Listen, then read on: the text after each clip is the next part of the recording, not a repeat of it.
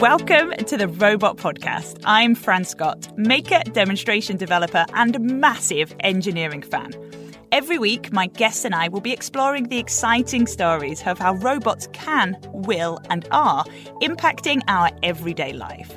From sorting food to cleaning our hospitals, from manufacturing cars to creating sustainable buildings, robots are pushing the boundaries to meet the demands and challenges of a changing world.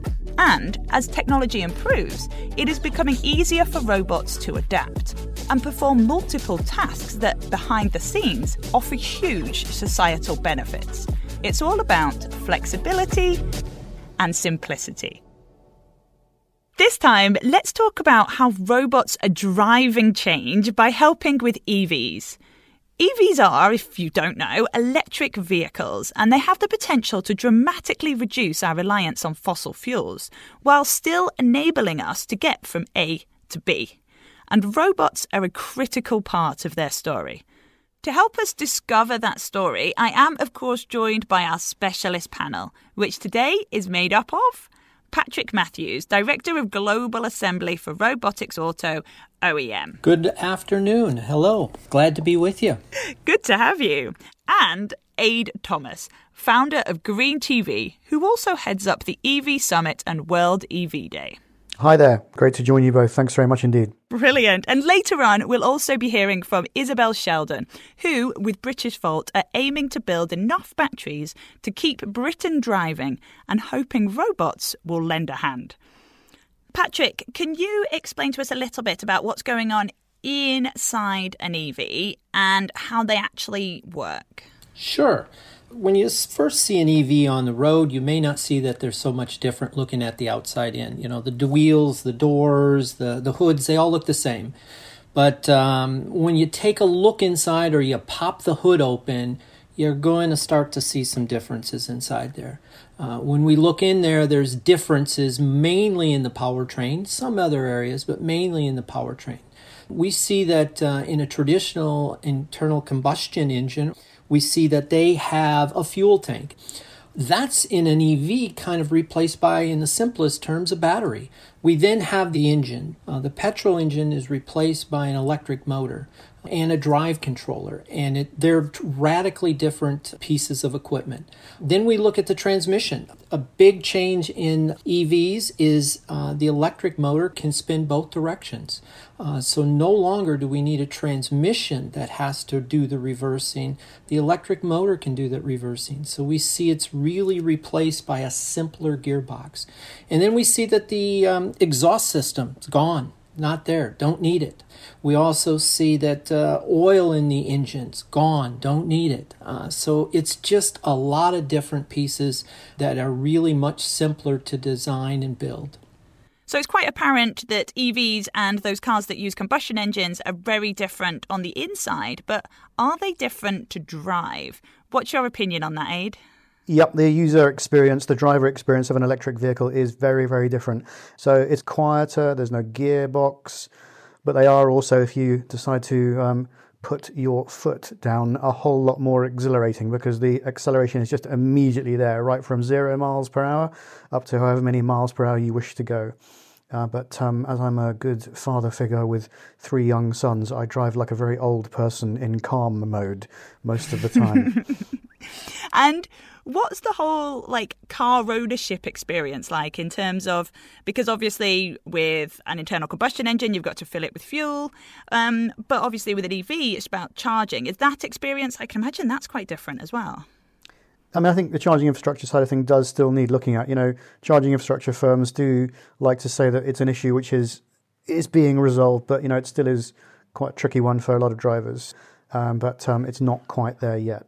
In terms of the mechanics, the process of charging an electric vehicle versus fueling up with petrol, you have to work it into the context of your life. It's a different experience. So, you do things like look to charge your car overnight. You don't obviously go to a forecourt and hang out on a petrol station overnight, but, you charge your car outside your house overnight. And that's just the way you rethink the experience of providing fuel for an electric vehicle in a very different way to providing fuel for a combustion engine vehicle.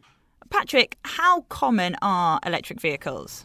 The electric vehicle is starting to really take place in certainly in different regions of the world.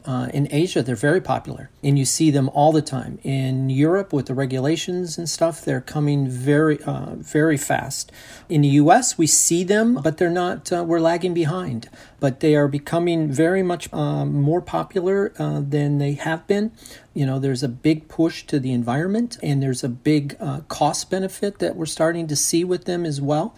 So I think you're going to see them in ever-increasing numbers in the field. Do you think there'll come a tipping point? Because obviously there are reasons why people are holding back from buying them. And obviously the more people that buy them, the more infrastructure follows. Do you think we'll see a tipping point where enough people are buying them so the infrastructure accelerates, so actually then more and more people buy them, and then that just keeps on going up? Absolutely. I think that, electric vehicles really around the turn of the century, the 1800s to the 1900s, were here. In fact, we used to have them, and then they kind of lost out. And they lost out because their cost wasn't there. They had many of the same benefits that we're looking at today, but their cost just wasn't there. And the petro engines and stuff, technology grew fast enough that the prices come down. And we're seeing that same phenomenon now happening now with the EV. Okay, as the regulations and the CO2 emissions and as pointed out, we're concerned about the environment, and we want to turn to EVs. And as their prices come down, I really think that in the long term, you're going to see the EV replace the ICE as soon as those prices come down to a place where us, the consumers, will accept them fully. The ICE being the internal combustion engine, yeah? Internal combustion, yep. And what are the potential energy savings of switching to electric vehicles? There's a huge opportunity here with the shift to electric vehicles to totally decarbonize the transport sector. The International Energy Agency says that in 2020, 90% of new electricity generation will be renewable. So that's a really powerful shift to the decarbonization of the energy sector, and therefore, as a result, the battery electric vehicle transport sector. Talk to me more about that, because there are groups of people who look at EVs and think, well, yes, there's no carbon emissions when you're actually driving, but they feel as if the carbon emissions have just been shifted to another part of their manufacture. Talk to me a bit about that. Well, it's correct if the energy is not being produced by renewable energy sources, but the energy is very, very much shifting at pace to renewable energy sources. So that's why I quoted those International Energy Agency stats. If the energy going into the production of the vehicles and the fueling of the vehicles is renewable, entirely sustainable, then electric vehicles are an entirely sustainable new transport mode. And so, Patrick, how do you go about building an electric vehicle? And how can robots help with this change? In a typical EV battery, there is a cooling plate down there that's as batteries and electric motors pull energy through them, they create heat. We need to take that heat away from the battery. And to do that, we apply thermal interface paste between that battery module to that cold plate. Traditionally, we've seen these things as, I'll call it dual-sided tape. And if you can imagine trying to put dual-sided tape and peeling the one piece off and sticking it on and you have it all over, it just becomes terribly difficult. Well, we have now robotic solutions that can dispense that thermal interface paste directly onto the cold plate. And then when you press the module down onto that, it then completely covers it so you get good heat transfer. That's one key area that we see robotics help.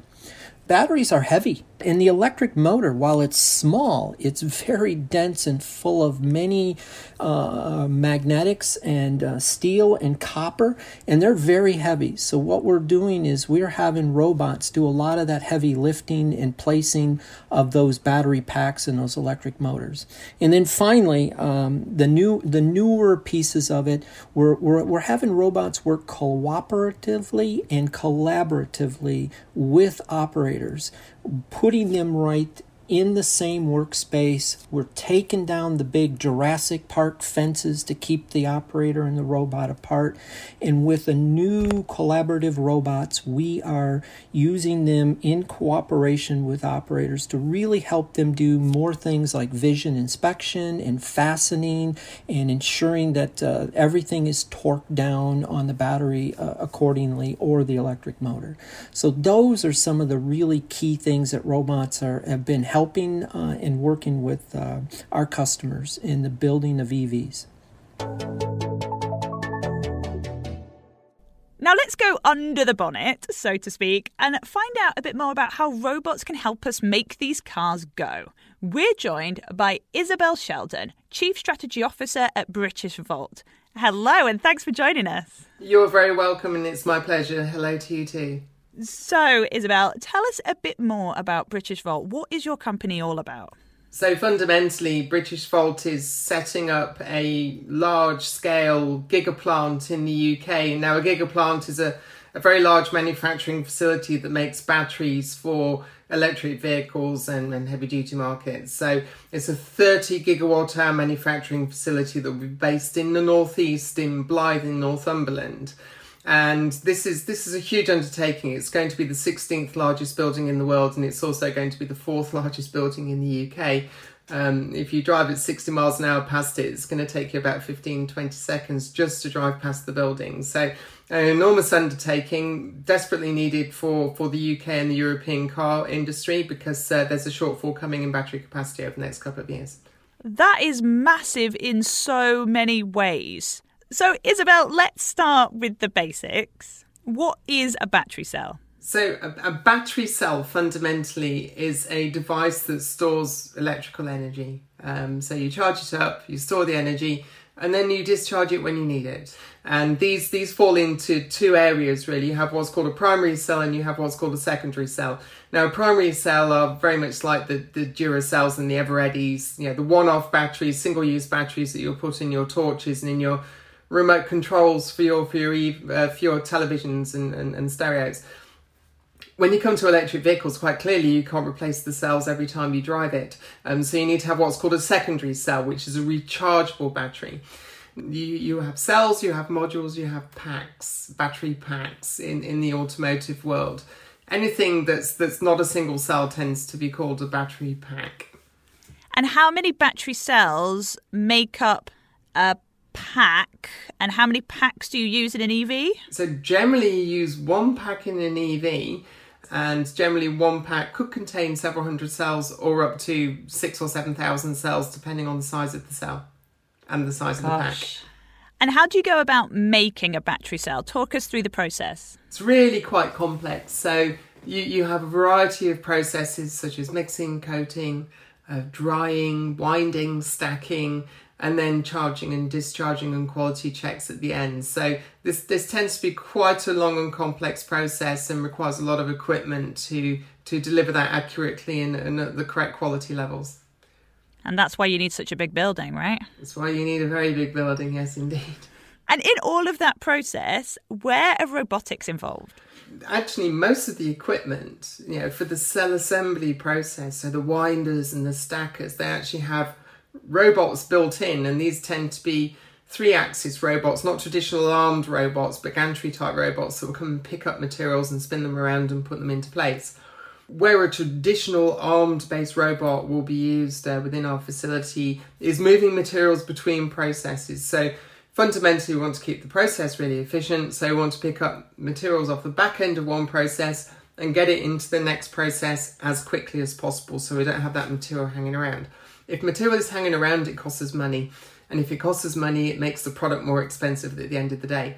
So we need to have a very efficient and slick manufacturing process. And materials handling between processes where the robotisation will come into the facility itself and help us maintain efficiency and help us maintain, limiting the damage to materials. Where human beings go and pick things up, they tend to drop them or knock them onto stuff.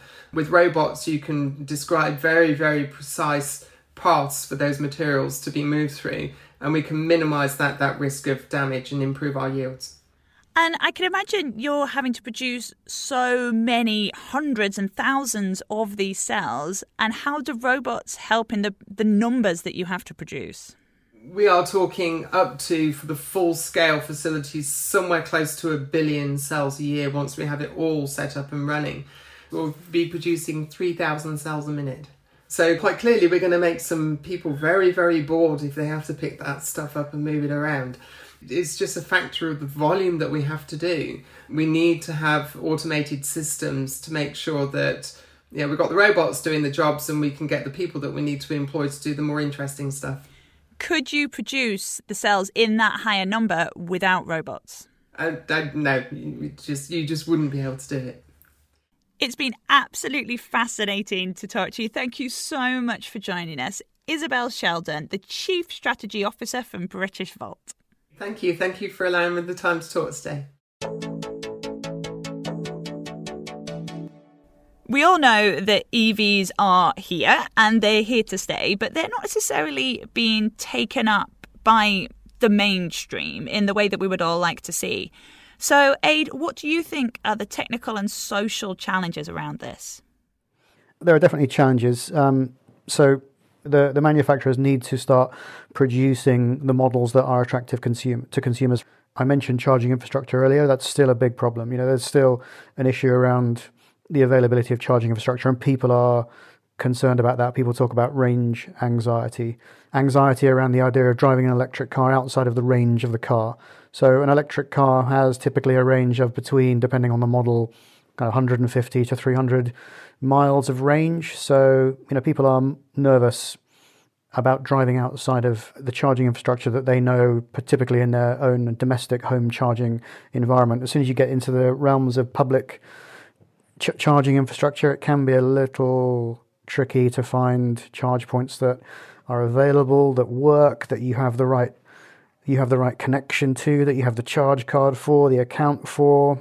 It is a tricky environment out there for charging, but it's an environment which is changing extremely dramatically and rapidly. Governments and the private sector are investing at scale to deliver exciting new charging infrastructure solutions. And Patrick, talking about these technical side of things, what's proving difficult in your field? To bring the cars to market faster is probably one of the biggest changes we've seen and proving to be difficult. And the other piece of it is really constant change. The technology's changing. What's going in batteries, what's going in electric motors, how they're doing it is changing constantly. So for one thing, timing. I mean, we used to see the large automotive manufacturers bring cars to market in 3 to 4 years. Okay, now we're seeing the EVs and the startup companies and even those older schooled 100-year-old companies bringing vehicles to market in 2 or 3 years or even less.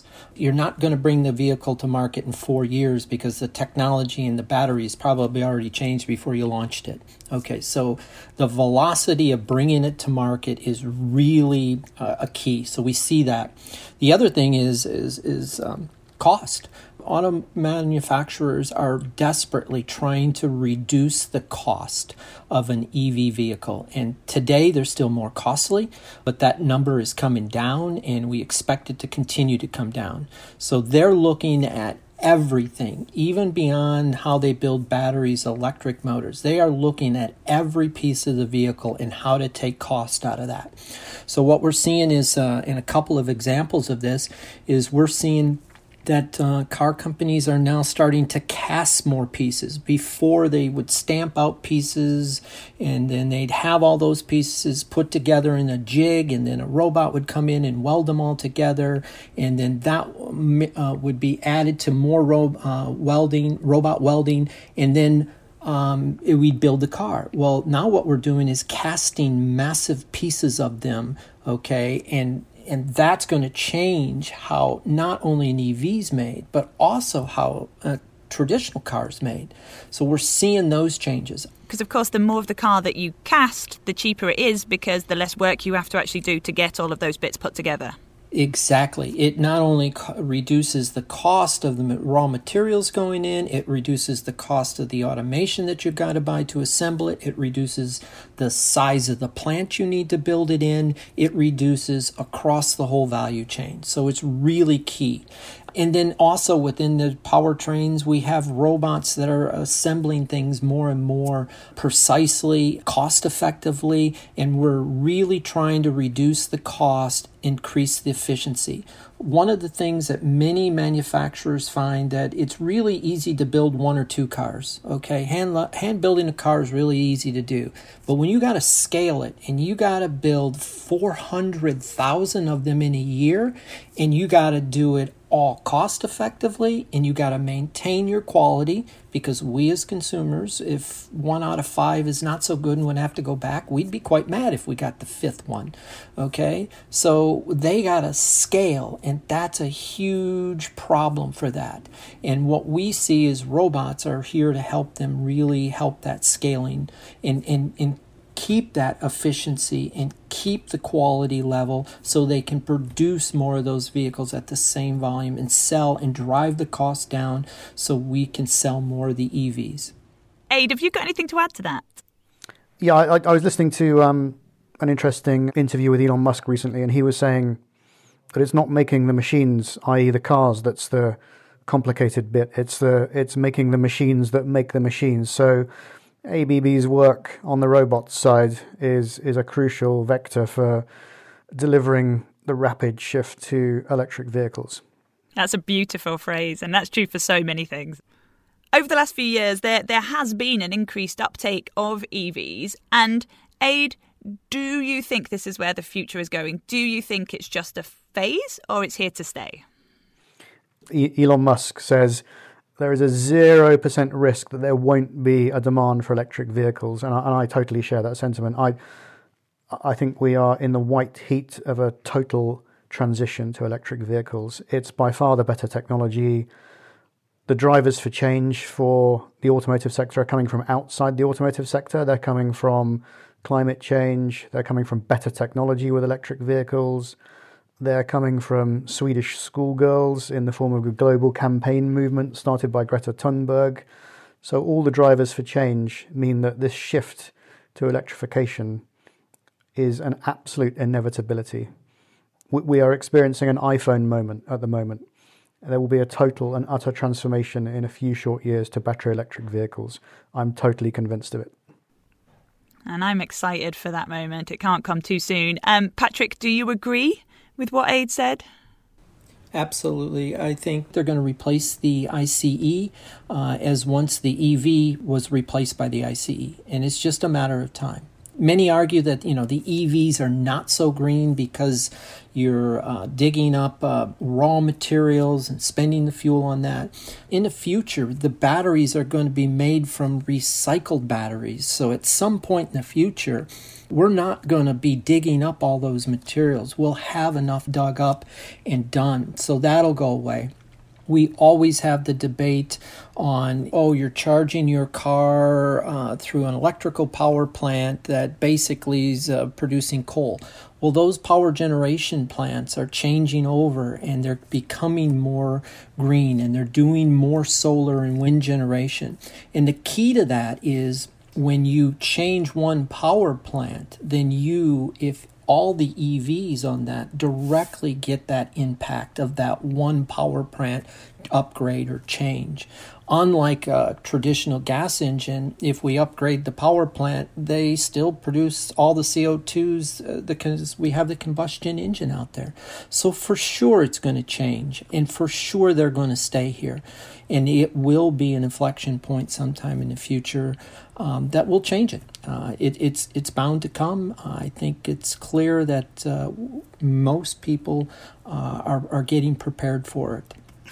So let's imagine, right, a future world where we are all driving the battery electric vehicles. As many people as can are doing so. What impact will this have on our emissions and our lives?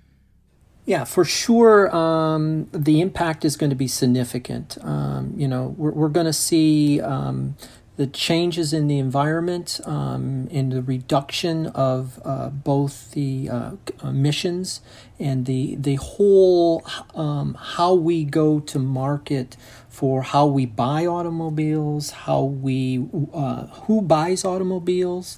I think that's all going to change when we start to also add in the autonomous automobile in that, which is really leveraging heavily from the electric vehicle. I think we're going to see a wholesale scale change of how we really look and purchase our automobiles in the future. So, and I think you're going to see maybe even less vehicles in certain city places because there are going to be ride shares. People are going to, go out and jump in the electric vehicle. The electric vehicle is then going to self-drive itself to wherever you want to go.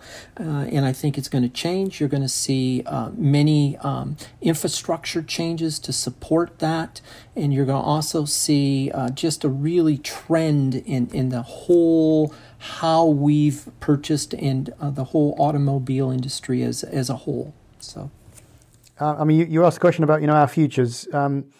Without wishing to be too apocalyptic, if we don't make this rapid transition to decarbonize the energy and the transport systems, our children won't have a future in very many cases. There will be some pretty catastrophic consequences if we don't rapidly decarbonize these systems. So the imperatives to do so are enormous, not just for the sake of our children's, but for the sake of humanity, really. And governments and large companies are keenly aware of that. So the policy framework and the sustainability drivers coming from governments and large global corporations are keenly aware of that pressing imperative. So our future absolutely depends on these very rapid transitions. It's a future I want to be now. And that is all we have got time for today. Thank you so much to our panel, Patrick Matthews from ABB, Aid Thomas from Green TV, and also Isabel Sheldon from British Volt. Next time, it's the last episode of the series. Sticking with Going Green, we're going to explore how robots can help engineer a more sustainable world. Join us then. In the meantime, please drop us a review on Apple Podcasts. And don't forget to subscribe to the Robot Podcast so you never miss an episode. I'm Fran Scott, and the Robot Podcast is a Fresh Air production for ABB. Part of the ABB Decoded series.